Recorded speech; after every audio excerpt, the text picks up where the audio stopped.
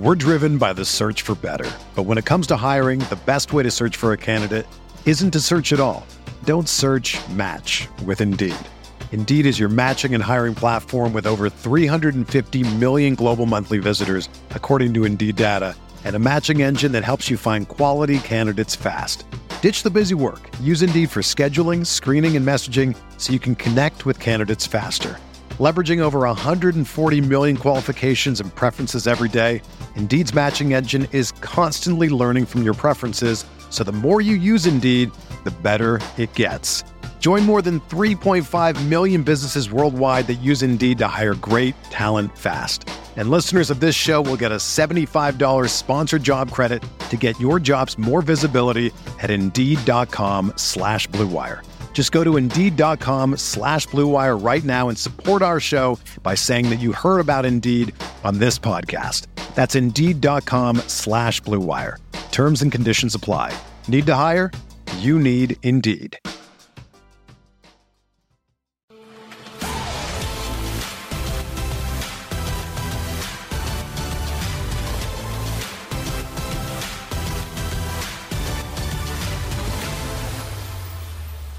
What is up, everyone? Welcome to another edition of the Morning Grind here, presented by Roto Grinders. I'm Grant Neefer, a.k.a. Turd Ferguson, filling in for Stevie this week, filling in for Stevie next week. I think he's on vacation. He's a busy bee, so he deserves it. But it's me here. We're breaking down Week 10 of the NFL Early Week Podcast. Remember, this is Wednesday, so new news can come out. We do the best with what we've got, but we're giving you an early preview to everything. I'm joined here by one of my buddies, Blender. How you doing over there? Good. Just got back from the dentist, so my face is getting a little bit more feeling left. So if I slur a couple of words, you'll know why. Yeah, I had a bottle of wine last night, so if I slur a couple of words, that means there's probably just something wrong with me because it's been like 18 hours.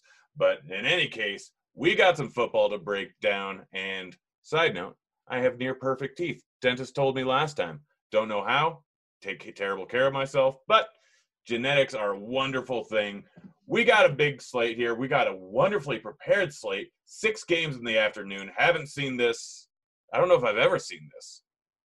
Like, does this happen? I mean, we actually have some, like, you could play the early and the late and still have enough games, and there's late swap opportunities. And just from entertainment sakes, we don't get the, it's 4 o'clock and it's red zone, and like, I guess we're going to the Jets-Patriots game because there's nothing else going on.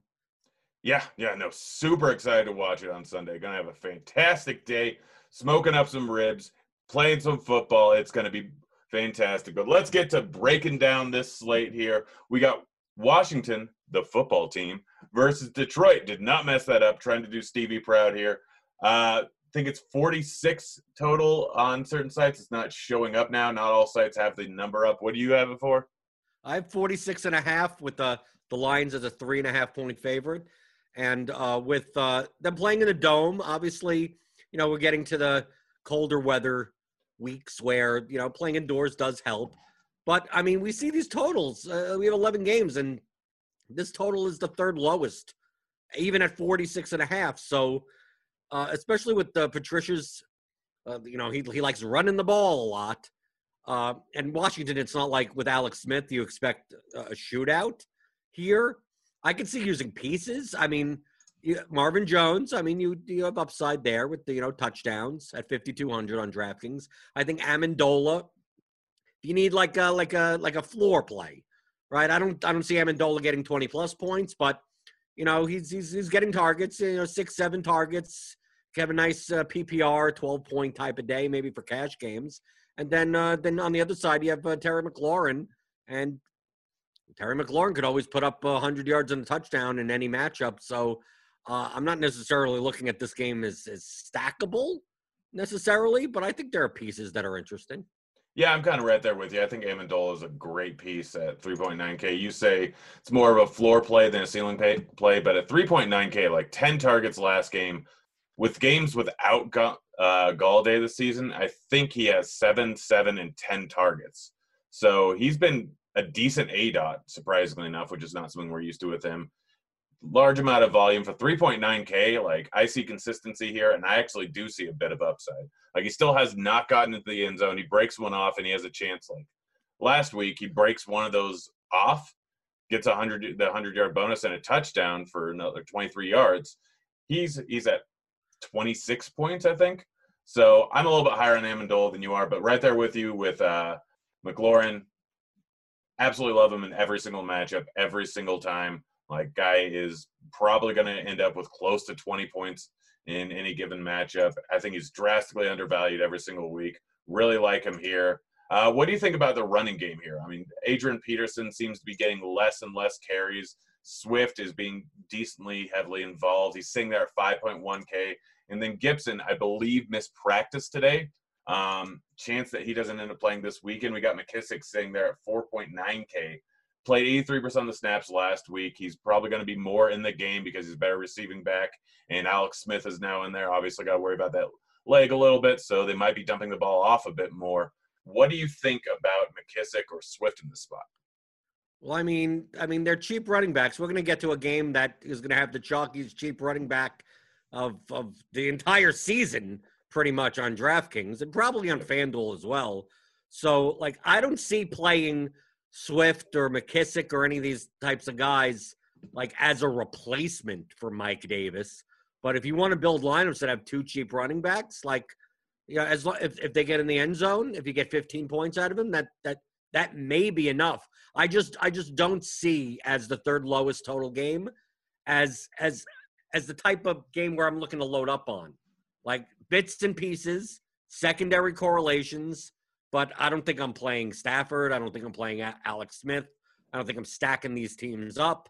But obviously with that comes low ownership. So, like, Terry McLaurin, with the wide receiver options we have on this slate, he's probably going to go under 10% owned at 6,800, and he could put up 30 points. So, like, the running backs I could see, but like Mike Davis at 4K, his median is going to be higher than most of these guys, like 70th percentile outcomes. So if you want to play them together, sure, but I'm not sure about replacing them. Yeah, I think a good call is, like, if Gibson does end up missing, playing McKissick as your RB2 and then throwing an Amendola on the other side there, hoping that the Lions get out to a little bit of a lead. And then you can kind of stack up the Buffalo game, for instance, and throw in Diggs and Hopkins and either Murray or Allen. So I think that's kind of the way that you end up throwing those pieces in. Let's move on to the next game here. We got Jacksonville, huge dog, going up against the Packers. Jacksonville only 18 implied total. It looks like we're probably going to end up with Luton in there again. Rodgers going up against the worst defense in the league. Let's start off with the Jacksonville side first. Any interest in anything here? Like, I know Green Bay has a not great rush defense. Robinson's been getting a huge snap share all season. They're getting tons of rushes. Like, Chark has been fantastic with Luton in the one-game sample size. A lot of that came on one play. Anything on the Jacksonville side that you're really looking to go for cash or tournaments? I'm not in the business of playing a 14-point underdog running back at 6,600. And obviously their passing game could go to multiple receivers. I could only see playing Jacksonville in lineups where I'm playing like Aaron Jones or Devontae Adams. Like, I don't see the likelihood in this game where Jacksonville wins, like, outright, where, you know, multiple of their pieces will pay off. So the only chance of a close game is, well, obviously Aaron Jones and Devontae Adams have ceiling games, and Jacksonville stays close. So one of these guys, Keelan Cole, Shenault, Chark, someone, Conley, but who knows who's it's going to be. So, like Robinson with Thompson back, I'm not convinced is going to get a ton of passing work, and his touchdown equity is going to be low in a game where they're the biggest underdog on the slate. Yeah, I'm kind of right there with you. I feel like I don't really need to use anyone from the Jacksonville game. There's a lot of high totals on the slate, a lot of good spots, and I would be looking at Shenault or Cole if I needed some value here. But with Mike Davis on the slate and with a few other cheap options, I'm not really sure I need to be there. On the other side, though, even in a huge blowout potential game, Rodgers going up against Jacksonville, Adams is pretty much, even at 9K, a just fantastic play. So everyone's going to be able to pay up for him. He already has 4 games of his 6 over 30 points, 2 games over 40 points. I don't really care how much he's going to be owned. I'm probably going to be overweight on him. I'm probably going to be overweight on Rodgers. I'm going to have a decent amount of Jones. Are you kind of on the same page as me? Not at these prices. I mean, I'm looking at the opposite end of the spectrum. Allen Lazard is back, and I'm not saying that I'm going to play Allen Lazard, but Aaron Jones and Davante Adams' ceilings are tied to touchdowns. Okay, so Adams could have a 10 for 150 game and without a touchdown and have 25 points. Same for Aaron Jones. He could have a 100-yard game with no touchdowns. Jamal Williams is probably going to be back. And we've seen plenty of times where, looks like an Aaron Jones smash spot, and then he's essentially getting 50% of the work with Jamal Williams. I'm not saying that these are bad plays. They have the highest total on the slate, the biggest favorite on the slate. It's a very condensed offense through Aaron Jones and Davante Adams. That's where most of the touchdown equity is. But depending on what the ownership shakes out to be come Saturday, listening to Jamino and his hamster wheel, there are legitimate ways to fade these players. And the Packers put up 28 points, and it's through Robert Tonyan on the goal line, where Jamal Williams rushes it in. And while the Packers get there, Adams and Jones put up great floor game. Like if you play them in cash games, you'd be like, okay, I'm happy with 23 points, but they may not be necessary on a GPP winning lineup. Yeah, they may not be. I still think I'm going to be overweight on Adams, maybe with the field with Jones. But I just it's the matchup with how well Adams has been doing. Yes, he got a price increase over the last few weeks, and he's sitting there at $9K, but I still don't know if that's expensive enough in this matchup. In a different matchup, I might be there with you, but weather doesn't look terrible over in Green Bay. It may be raining, but we'll have to wait and see kind of where that goes. It looks like, as of right now, rain shouldn't be coming or shouldn't really be there by the time the game starts, and it'll probably be around 40 degrees, which Rodgers can play fantastic in the cold weather. So I'm higher on Adams. I'm probably right there with you with Jones. Don't know if I'm going with any other pieces in the spot. It's mostly just Adams for me and some Rodgers. But let's move on to the next game here. Got a little bit of injury news that we have to wait on, but as of right now, David Johnson is being held out with his concussion. It's Wednesday. Things can change, especially with concussions. We'll know as the game gets closer, especially since it's an early game. But we have the potential for Duke Johnson to be the bell cow back in this spot, or at least close to it. Let's start with Cleveland first, though. Chubb might be back, might not be back. So something we need to watch out for, but looks like he's slowly trending towards being on track to play. Haven't seen them in 2 weeks. 2 weeks ago, it was that bad wind game. So a lot of those numbers we don't really know with their first game without OBJ. Are you looking at anything in this passing game? How is the Chubb news going to affect who you want to play in this spot? Where are you looking at over on Cleveland? Well, I think if Chubb's back, it ruins the value for Kareem Hunt at 6,700. I mean, I don't mind playing Kareem Hunt with him being the only running back. But, they didn't price Chubb down. He's 6,800. So, neither running back seems appealing. But, this Texans defense isn't very good. And I don't think people are going to go to the passing game here because the Browns are a fairly run-heavy first type of team. But I could see we have Austin Hooper coming back at 3,900, fills a tight end spot. Jarvis Landry is getting double-digit targets now at 5,900. And you play Mayfield, who's coming off the COVID list, so he'll be available for this game. And then the Texans, obviously you have options on the Texans side. So I would love to be able to pair these things off by playing a Mayfield, Hooper, Landry with Duke Johnson, or with Brandon Cooks, or with Will Fuller, or do something like that. And if Chubb's out, I don't mind Hunt either. I like this game as a whole, even though many people will look at the Browns and say, well, the clock's going to bleed because of them. Well, maybe I play for an outcome where that doesn't happen. Yeah, and remember, Hunt or Chubb put up big numbers multiple times with both of them playing in the same game. And when you look at earlier on the season, Cincinnati, Hunt had a 24 point outing. Chubb, we've seen break off massive runs on a fairly consistent basis. Week 2, week 3, he ended up over 24 points. So it's within the realm of possibility where one of them ends up getting there. So I don't really have a problem with playing either of them just because of the matchup going up against Houston, who really doesn't have a great defense. But they're not the top-tier running backs, the top-owned running backs on the slate. I am probably a bit higher on Higgins. He only got 3 targets in the last matchup. Landry ended up with 10, but that was, I think, more because of the win game. Like, they weren't able to throw the ball far. It was mostly running game. It was a low-scoring game. I think there's a spot where Higgins could do a little bit more. And sitting there at 4.6K, I think he offers a bit of upside. And over on the other side, Houston, like, are you going to play Duke Johnson? Are you just going to double-barrel cheap running backs if David Johnson's out? Well, I mean, who else is going to be running the ball? I mean, what do they got? Buddy Howell? I mean, what's going to happen? I mean, everyone's been waiting for Duke Johnson bell cow type of role. So if David Johnson, who was not in practice today on Wednesday, which doesn't bode well for his availability out of the concussion protocol, like what's wrong? I mean, you have to expect him to get 4 or 5 targets out of the backfield and 20 plus touches, and he's 5,000 just from a volume perspective. Like why wouldn't I? Would I play him as a replacement for Mike Davis? Probably not. But as far as double barreling or flex spotting a cheap running back, like who else is going to be playing? He should get the goal line carries. I mean, the only thing that's going to happen is Watson like steals a touchdown or something.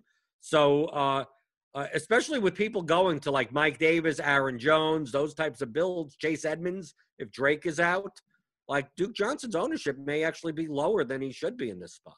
Yeah, I completely agree. I'm right there with you. Duke Johnson gives you a nice little floor with his receiving upside. He should end up with 5-6 targets in this spot here. Had 4 last week, 5 the week before. And so I like him in this spot. I will use a decent amount of him. As for the receiving game, like Cooks and Fuller are fine, but they're not guys I really want to go with. Fuller would probably be my preference just because he's had a touchdown in 6 straight. I don't know if that trend continues, but still at 6.7K with his ability to break off a big reception at any given time, I don't mind using him. On to the Philly versus New York game. We got a 44.5 total. Shepard, I think, was held out of practice today or limited, so we have to watch that. But this is just a game where I don't really have a ton of interest. We'll start with the Giants side of it. Freeman might be out. I don't know if I want to mess with Dion Lewis or Gallman with so many cheap options here. Receiving game, I don't know if I really want to go with any of them with so many mouths to feed. You got Tate, you got Shepard, you got Slayton, you got Ingram. Like, lots of plays to go around. And Philly's defense hasn't been bad so far this year. Is there anyone you really want to use for the Giants? I mean, Ingram, because he fits a tight end slot, and tight end is usually, you know, hey, anyone can get a touchdown or 2 touchdowns or something. He's been getting targets, so I have no problem with that, but it's the lowest total game on the slate. I'm not stacking this game up or anything. Yeah, what about over on the Philly side? I mean, it looks like, what's his name? Sanders is on track to play right now. Again, it's early on the week. We have to wait on it, but the Giants haven't really been great versus running backs all season long. They could be out in a lead, although the Giants have been playing better recently. Fulgham is getting a little bit of a price increase, but he's been pretty good so far. Rager coming in here at probably too cheap at 4.2K. Goddard, I believe, is coming back or is on track to come back here and is sitting there at 4.2K on a slate where we don't have a ton of tight end options that we really like. I think for me, it's probably the cheaper options in Rager and Goddard for me, especially Goddard. And then I don't mind using Miles Sanders in the spot. No, I think Miles Sanders is going to come in at low ownership at 6,400 on DraftKings. And now with Philadelphia starting to get healthier, like I'm assuming that some of these targets and some of the work is going to lean more towards the guys coming back and not the Fulghams. And so like Miles Sanders he could catch 6 balls out of the backfield. He is the touchdown work. The question comes into this is ambiguity. People may stray away from this coming back from injury going, well, maybe they'll just mix him in with Boston Scott or something, you know, like that. Like, maybe he gets 50% of the work. But, I mean, Sanders could show up with 80% of the work and destroy his price tag. They are favored. It's a 24 implied total. It's like I said, not a game I'm stacking up or anything. But if Sanders comes in at 5% ownership, I don't see a reason why not to use some of them. Yeah, and if people are worried about Boston Scott taking some of the workload, we've had this scenario before. We've literally had almost this exact same scenario against LA in week 2. Like Sanders coming off injuries. All right, we don't know how much he's going to get actual workload. Dude had 20 touches and 7 targets. Like, I think that they just let him in. He's been out for a few weeks. He should be all right here. Like, I think this is a spot where he's a great play for his price tag if he gets a full workload. And if they're going to be low ownership because people are actually worried about that, I'm definitely going to be over the field on that. I'll wait and see where projections look for ownership, but this could be a fantastic spot for him. On to the next game here. We got Tampa Bay. By the way, how great was that Sunday night game? And by great, I mean horrible, but great to watch. I don't care what Tom Brady did horrible or anything like that. You think I care about football? I care about making money, and I needed Brady to have a better performance for my showdown line. Yeah, I didn't even play showdown. I was way too exhausted, but I did have a season-long league where I was behind by 0.2 points, and I almost won because Brady was in the negative for most of the game. It was beautiful. But we'll start here with Carolina. Mike Davis. Like, it's a tough matchup here, but we know how good he is. We know what his probable workload is going to be with McCaffrey being ruled out. And he's 4K. Are you just going to lock him in? No, of course not. You never lock anyone in. Come on, you build the lineups that you could build and see there may be viable lineups that don't have him. Obviously, in cash games, did Mike Davis at minimum price? He's going to be 85% of the snaps in the backfield, and I don't care about the Buccaneers' run defense at that point. He's going to be on the field. He's going to be at 13 to 15% of the targets, as well as goal line work. Come on, it's 4,000. His floor is probably 10 to 15. So, to me, that's no question. It's just the ceiling. Is he going to be needed in a GPP winning lineup? It's quite possible he will be. I probably will have a ton of him. You've made a ton of lineups that could get different elsewhere, but this game has probably the best leverage play on the slate because of Mike Davis's ownership, and I think that's Robbie Anderson at 6,100.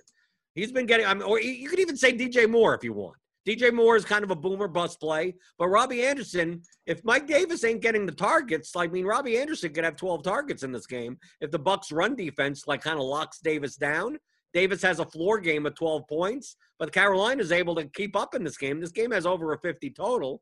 So Robbie Anderson at 6,100 could easily pull in 11 for 120 and a touchdown.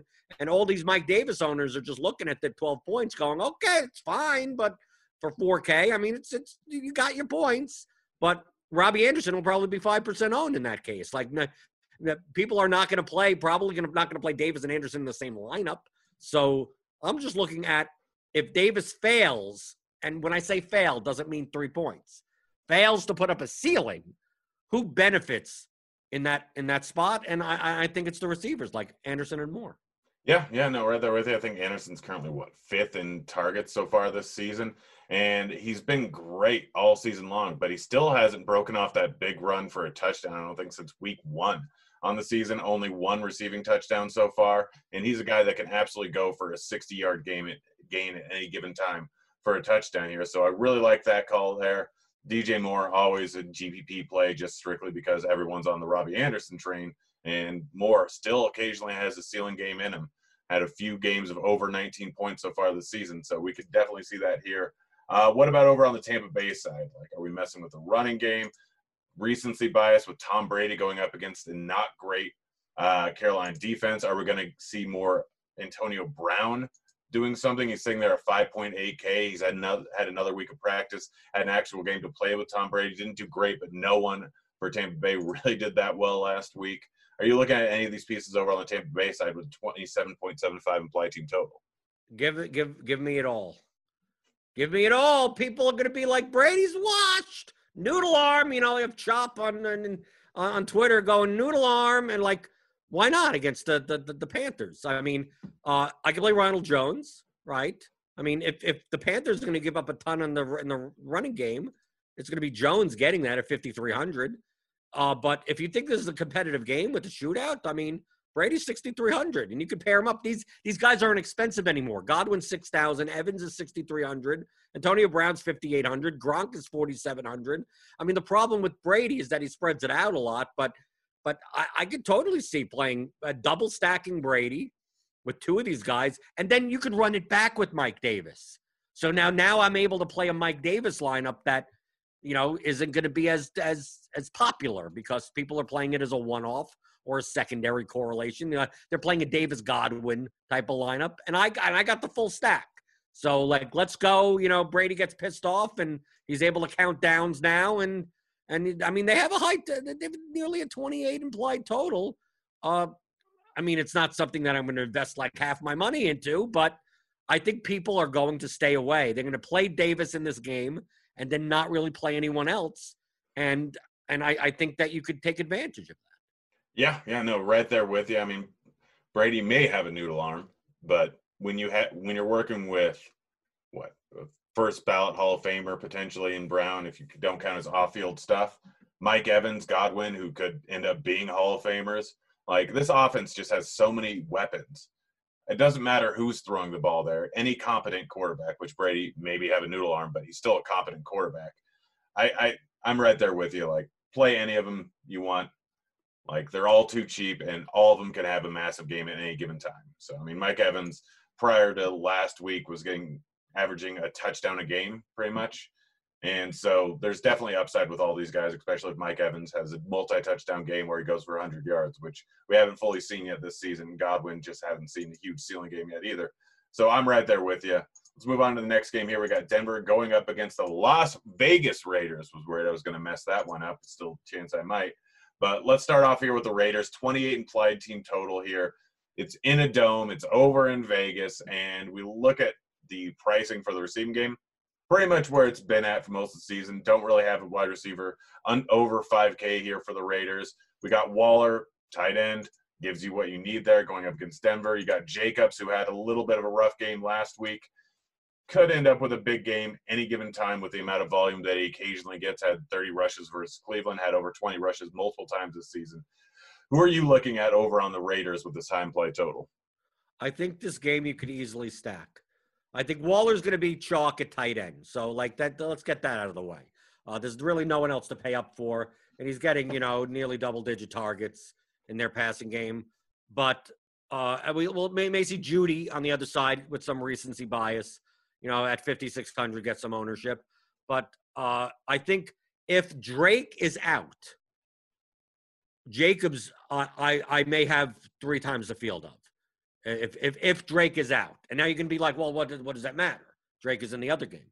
Well, if Drake is out, that means Edmonds at 6,300 is going to be chalky. And then you can have Mike Davis at 4,000, be chalky. Those are 2 running back spots. Aaron Jones, 7,100. He's going to be chalky. Maybe people play Duke Johnson if David Johnson is out at 5K. So that's going to get ownership. Who's playing Josh Jacobs at 6,500? The Raiders have a 28 implied total, and they run the ball, and they have no problem giving it to Jacobs 30 times some games. And he still can catch balls, 2 or 3 balls out of the backfield. And if he's going to come in at like 10, 12% ownership, I think in comparison to an Aaron Jones or to a Chase Edmonds, I think his ceiling is nearly as high. So and most of the production goes through Jacobs and Waller. So if you're playing small field GPPs, I'll stack this game up from the other way. I'll go Drew Lock, Jerry Jeudy, Tim Patrick, or Noah Fant, Waller, Jacobs. I could play a 3+2 and just basically give me the whole game. Because, Kamler will get something, or Renfro may get a pass. Gordon will have some rushing.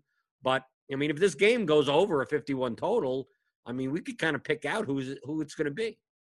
Yeah, no, I'm right there with you. Although, something you should remember, Booker, revenge? Is it revenge?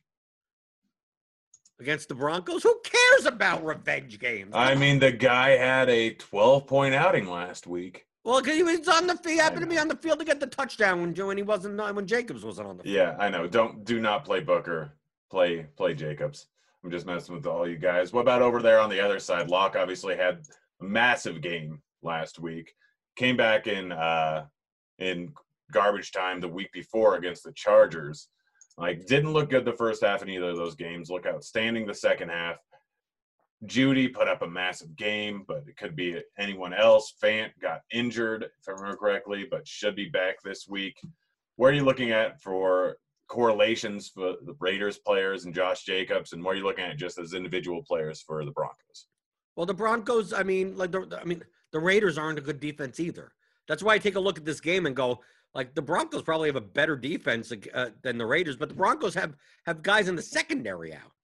So, like, people may look at this game and go, obviously we have other games that are much more appealing than this, but, at a 51.5 total, like, I could see playing, with the prices, there's no 7K receiver on these teams, right? The most expensive guy is a running back and a tight end. So filling these wide receiver slots with, Judy could put up a 30-point game, right? Tim Patrick could have an 80-yard touchdown. Noah Fant could obviously get the ball 10 yards and then bowl over people for another 70. So, like, I think the upside in this game is much higher than people will give it credit for. And compared to the ownership, if the ownership was through the roof, then we don't have to worry about it. But I can't see anyone other than Waller be that owned in this game. Yeah, something also to keep in mind, like, Buffalo, Arizona, going to be chalky. Most likely Seattle and the Rams going to be chalky. New Orleans, Mike Thomas might be a little bit chalky. So you can make swaps. Like, if you got some room to make up after the 5-game early slate, you can make swaps over from these other chalky games over to this game here that's probably going to come in at a little bit lower ownership. So it's definitely a week with so many games in the afternoon and with so many chalky games in the afternoon. Like, if you're winning money in the morning, you're probably going to be losing money in the afternoon.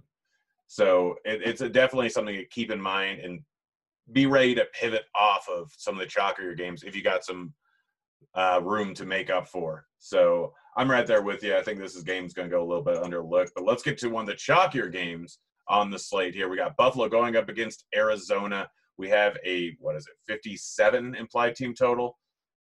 Arizona, 29 implied team total here. Kyler Murray has been fantastic. He gets it done with his legs every single week. Hasn't had a single outing of under 24 points here. He's sitting at 8K right now, going up against the Buffalo team that really hasn't been great on the defensive end here.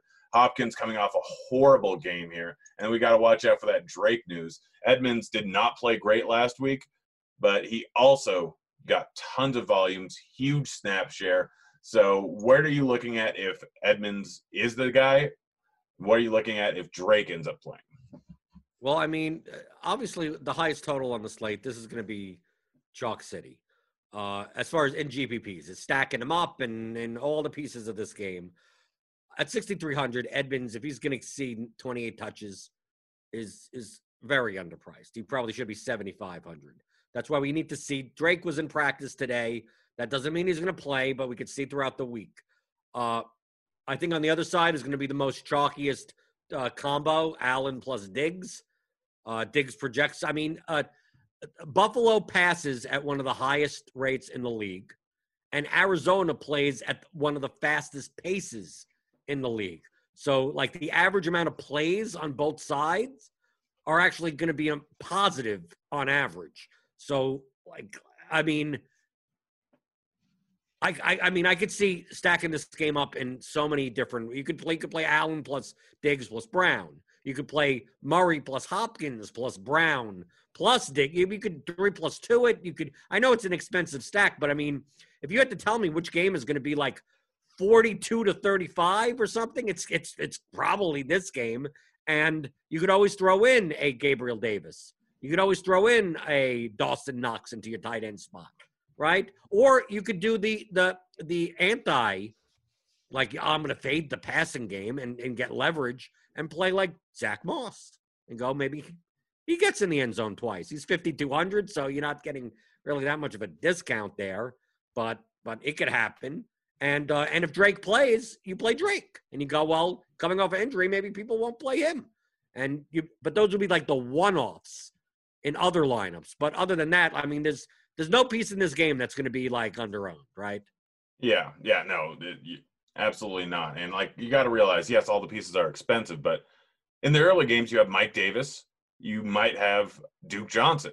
You're using $9K for your running back slots right there. So you have tons of money to spend on everything else. So this game for a full stack is not going to be tough to do at all. Like, you can throw in all the expensive parts of this game and still have some money to move around for your other spots here. So yeah, over on the Buffalo side, Diggs, Allen, absolutely love that stack. Absolutely love that correlation. And then Beasley or John Brown, I don't have any problem with it. Remember, this is Allen playing in good weather because they're in a dome. Josh Allen, just so much better when he's playing in good weather. I mean, we look at the Jets game, we look at the Patriots game, that wasn't the greatest weather in the world, and that was two of Allen's worst games. Against Kansas City, it was at home. The weather was all right, but that was a tough matchup. You look at him in the dome versus the Raiders, 25 points. You look at him versus LA in good weather, 30 points. Miami, the Jets, all over 30 points. And then you look at last week versus Seattle, it was 75. There wasn't much wind. Like, he is so much better in good weather, especially with Diggs in that offense. So, yeah, right there with you. This game's fantastic. Stack it up every which way. Let's move on to the Chargers going up against Miami. We got a 48.5 implied total here, over under here. Tua, not that expensive. Herbert, not that expensive. Miami's defense has been really good. Let's start off with the Miami side of it. Preston Williams is now placed on the IR. We have Grant sitting there, just $3K. Again, we have a lot of value on this slate. Are you looking at any of this Miami pass game? Are you looking at any of the run game? I know that it looks unlikely that Breida is going to miss this game. I think right now he practiced today, if I remember correctly. But the running game is just a mess regardless. Who are you looking at for the Miami side, if anyone? I think this is the vomit stack of the day. I think this is if you're going to go for it, the vomit stack is on the Miami side. I don't want to deal with the running backs. Like, the only thing that I could see is if they keep Breida out, maybe you take a shot on DeAndre Washington, because he didn't play last week because he has to wait a week because of COVID in order to be activated. So you have to see if, like, Salvon Ahmed, I'm assuming that they wouldn't bring in DeAndre Washington unless he was going to play. So I could see taking a shot, but we may not even know the news for that. But I just take a look at the price of the stack of Tua plus Parker plus Grant. And it just, like, Miami's favored in this game, and they have a 25.5 implied total. Okay, so, I mean, it's not the highest on the board, but you're paying $8K for two wide receivers. Both have big play upside. Tua has rushing upside, and he's cheap. He's under $6K. And then the run back is just easy. Just you play Keenan Allen, right? I mean, like, or you can play a Hunter Henry. Like, the positional spots even line up well. And if you want to throw in a Gesicki instead of a Parker or Grant, I could see doing that. And then, obviously, on the running back side for the Chargers, you have to see whether or not Pope's back or Jackson's back, but they may be a mess in the backfield also, that everyone gets 33% of the work and then none of it matters anyway.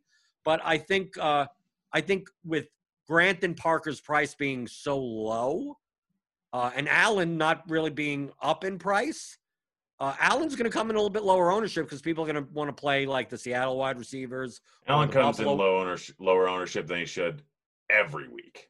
Right, but he shouldn't. He gets like 13, 14 targets, and he's getting end zone targets and everything. Like, I could see this being the cheap stack of the week. The whole 3+1, the correlation and everything. Yeah, it's absolutely beautiful. Like, you can do a 4-man stack. You can bring back Keenan Allen, depending on where the running game goes, and go with one of the running backs too. It doesn't matter if Allen goes off for a 20-point game. That's probably going to happen. He's going to get 10 to 15 targets. He's going to get 7 to 10 receptions, and he's going to get 70 to 120 yards roughly, and he has a decent shot at a touchdown. Like, Keenan Allen is just fantastic every week. If you don't have the money to pay up for him, Mike Williams is always has a chance to go off for a massive game. Like, every single week, he's just so big, so physical, and has such downfield and red zone threat that the upside for him is massive. I love this spot here for the Chargers. It's not an easy matchup, and the Dolphins have actually been pretty darn good on defense so far this year. And it's the Chargers. So we know this. One of my favorite bets of the week is Miami -2.5. If it gets that 3-point mark, I don't know if I'll end up going there because Chargers just always keep games close. But I think Miami plus or -2.5 is one of the best spots of the entire week. Chargers just find a way to blow it every single week here. So I'm going with Miami, but I'm right there with you. Stack up the spot. And Keenan Allen is probably my favorite wide receiver play on the week again, with people going to Diggs, with people going to Hopkins, with people going to Michael Thomas, with people going to Devontae Adams. I love Keenan Allen here, especially where it's easy to pay up for him. All right, let's move on to the next game here. We got San Francisco going up against New Orleans. We got a 49.5 in total on this one. I think we still need to watch out for the wide receivers on the COVID list. I think it's been 10 days, so I think most of them will be good. No, I think I've seen that Bourne is still going to be on the COVID list, but Samuel may be back. Ayuk is definite, but Samuel is injured, so I don't know what's going on with the Niners. For the Niners, to me, you play no matter what. You're playing Brandon Ayuk at 5,700 if you're going to play anyone. Personally, and I mean, he's at home, he's in a dome. I'll sound like Derek Carty, but Michael Thomas is 7,400. Yeah, I know some people silly price tag. No. Some people are going to look and go, well, maybe they're not going to feed him, right? Maybe they look at the past games and go, maybe Breeze will spread the ball around. You got Emmanuel Sanders there, right? You got Jared Cook there. The Traquan Smith's getting some of it, but he's at home. He's in a dome. It's 29.25 implied total. Like, I'll play Michael Thomas over Stephon Diggs, and I'll live. I played Michael Thomas at nearly 10,000 last year, and he still made value. So I'm not scared of the Niners defense anymore. Most of their good players are out for the season, so it doesn't matter to me. If Michael Thomas comes in under-owned, I will be over the field on. Yeah, no, I mean, just looking at his games last year, he was averaging 28 points at home outside the playoffs, I think. So last year against the 49ers, he was 8.3K, and he put up 30 points.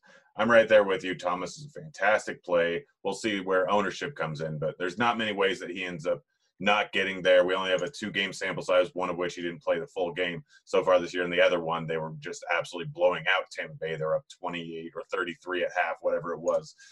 So right there with you with Thomas, right there with you with Ayuk. Remember that Kittle is not in this game. Yes, the running backs, you don't know who's going to end up going off. We got Hasty in the mix. I think that there's a chance that Coleman ends up coming back. We got McKinnon in there.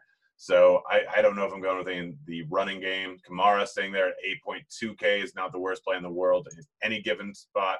But Thomas being back definitely eats into a lot of his passing game work. So it's mostly Michael Thomas for me, which is weird in this game. Any interest in Breeze at all?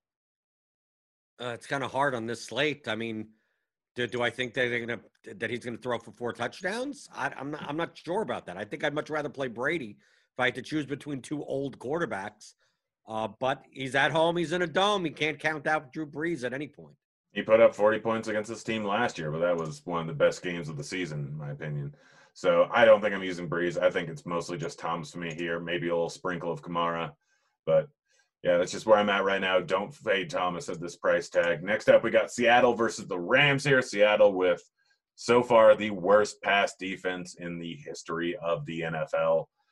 Goff, not really a guy that I like to target too much. Hasn't put up a massive game yet this year outside of the one he had against Buffalo, and that still wasn't that big and mostly reliant on a rushing touchdown. But this is Seattle. They're a favorite. Like the Rams, I have to use Kupp. I have to use Robert Woods. I'm going to use Josh Reynolds, who is getting 8-9 targets the last 2 games, being heavily involved in the offense here against this horrible Seattle pass D. I don't know if I want to mess with the running backs, but I'm going to be heavy on this, and I have a feeling I'm not going to be alone. I'm not sure about that. We really have to see what the ownership is going to be here because the Rams are actually favored in this game by 1.5, it looks like.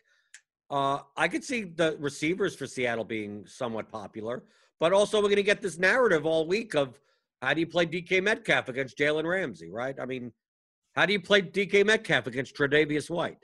Do we not realize that DK Metcalf is a freak of nature and it doesn't matter who he's lined up against? So I know he's 7,600 and Lockett's 6,500, but is it going to happen again where people are like, well, got to play Lockett at 6,500 and Metcalf has a 30-plus point game? And I don't know what people are going to see into Jared Goff because people don't like rostering him.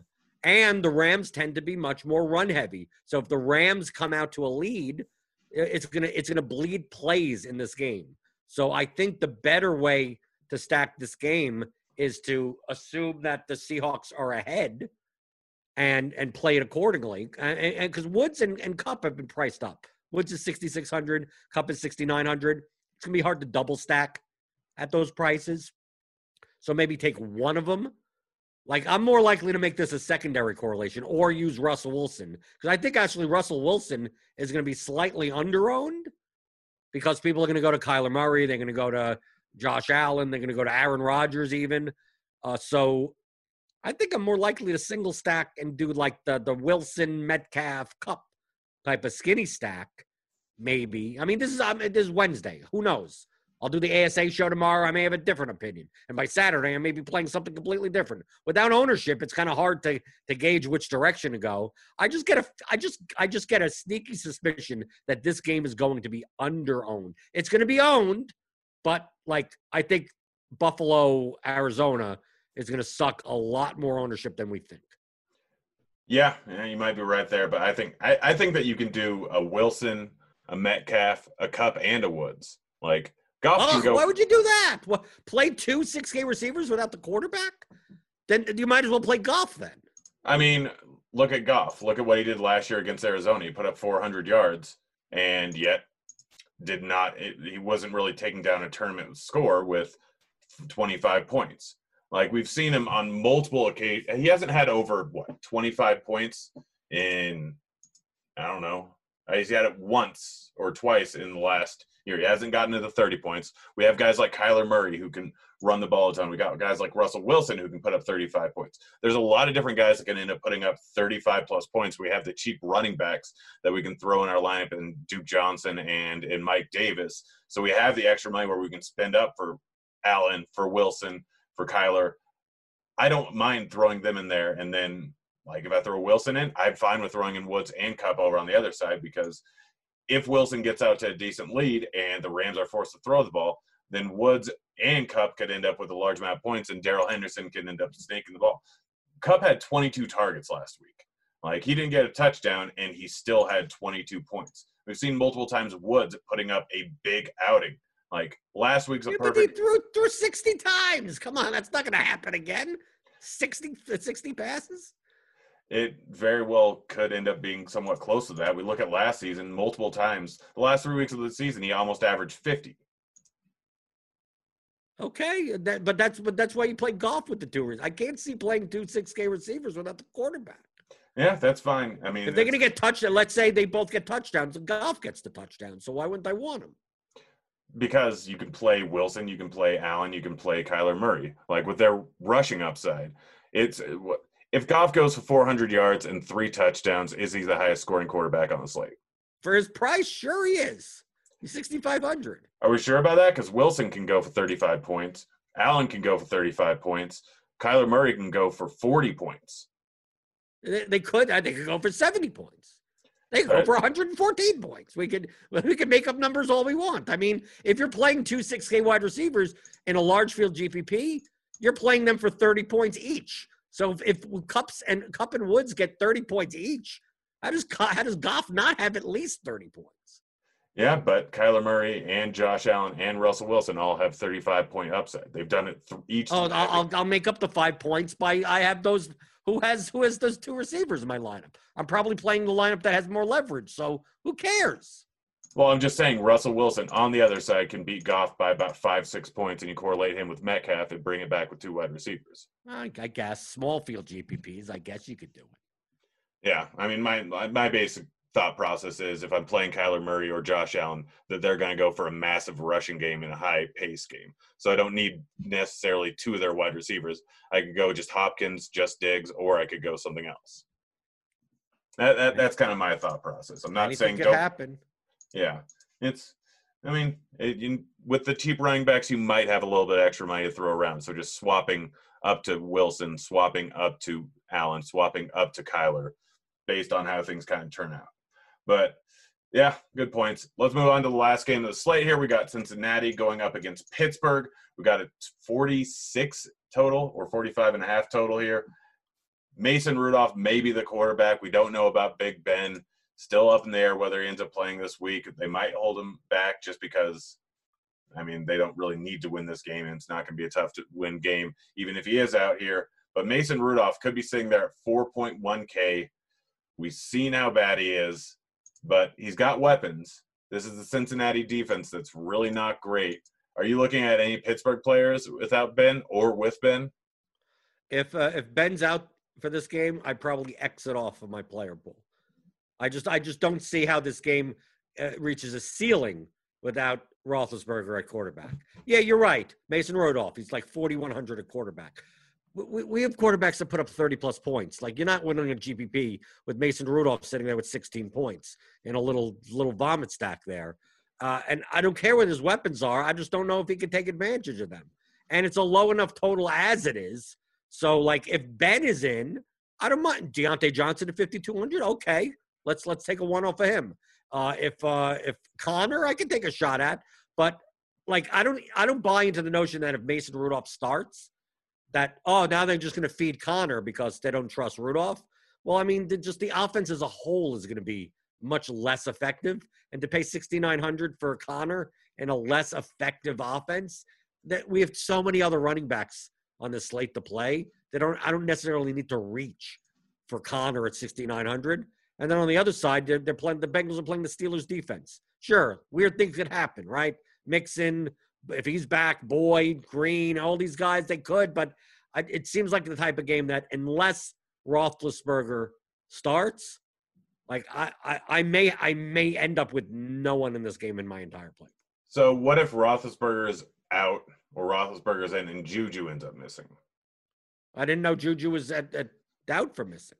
I don't think it's a whole lot, but he did not practice today. I'm going to look it up right now. It's a Wednesday. Who cares about practice on Wednesday? I'll be like Allen Iverson. We're talking about practice. Yeah, practice. I'm just trying to give everyone the information that we got right now and just kind of go through every possible scenario because it's Wednesday. We don't know what's going to happen. Wednesdays off all the time. No one has any doubts about what I'm doing. Yeah, well, yeah, that's fair.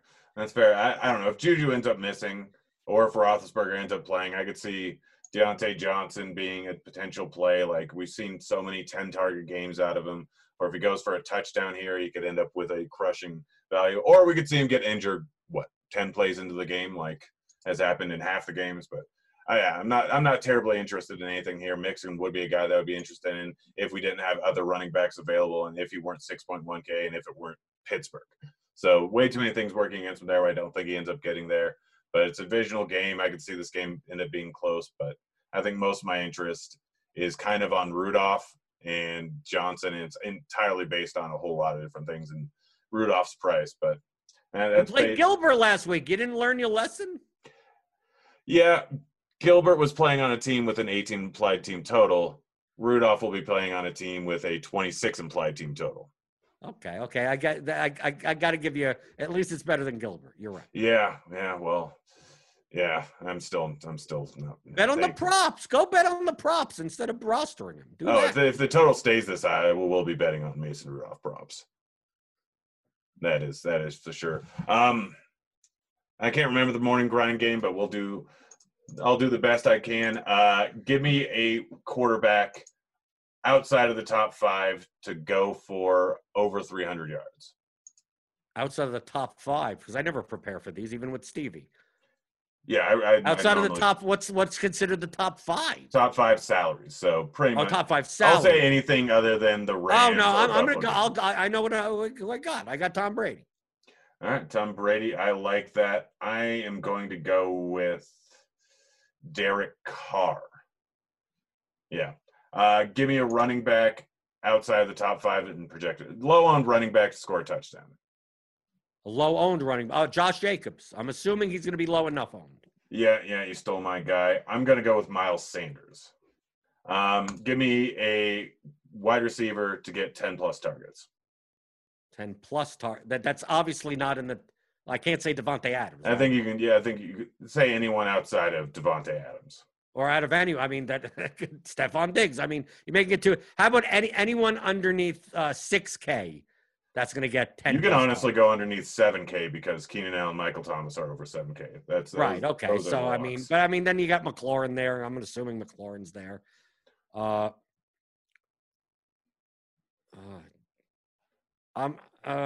see. I'm gonna go with Brandon Ayuk. I'm gonna go with Robbie Anderson. That's above 6K. Well, you tried to make this fine. I'm gonna go with Jerry Jeudy. Okay, now I feel like we have an even because that's pretty good. All right, low-owned quarterback, wide receiver for a touchdown. Didn't we just do this? It feels like we just wide receiver stack. I don't know. Low-owned wide receiver, and it's gonna be. I don't even know who's low-owned. Tua to Devontae Parker. Yeah, you stole the one that I was gonna go with. I'm gonna go Bridgewater to DJ Moore, because he's obviously gonna.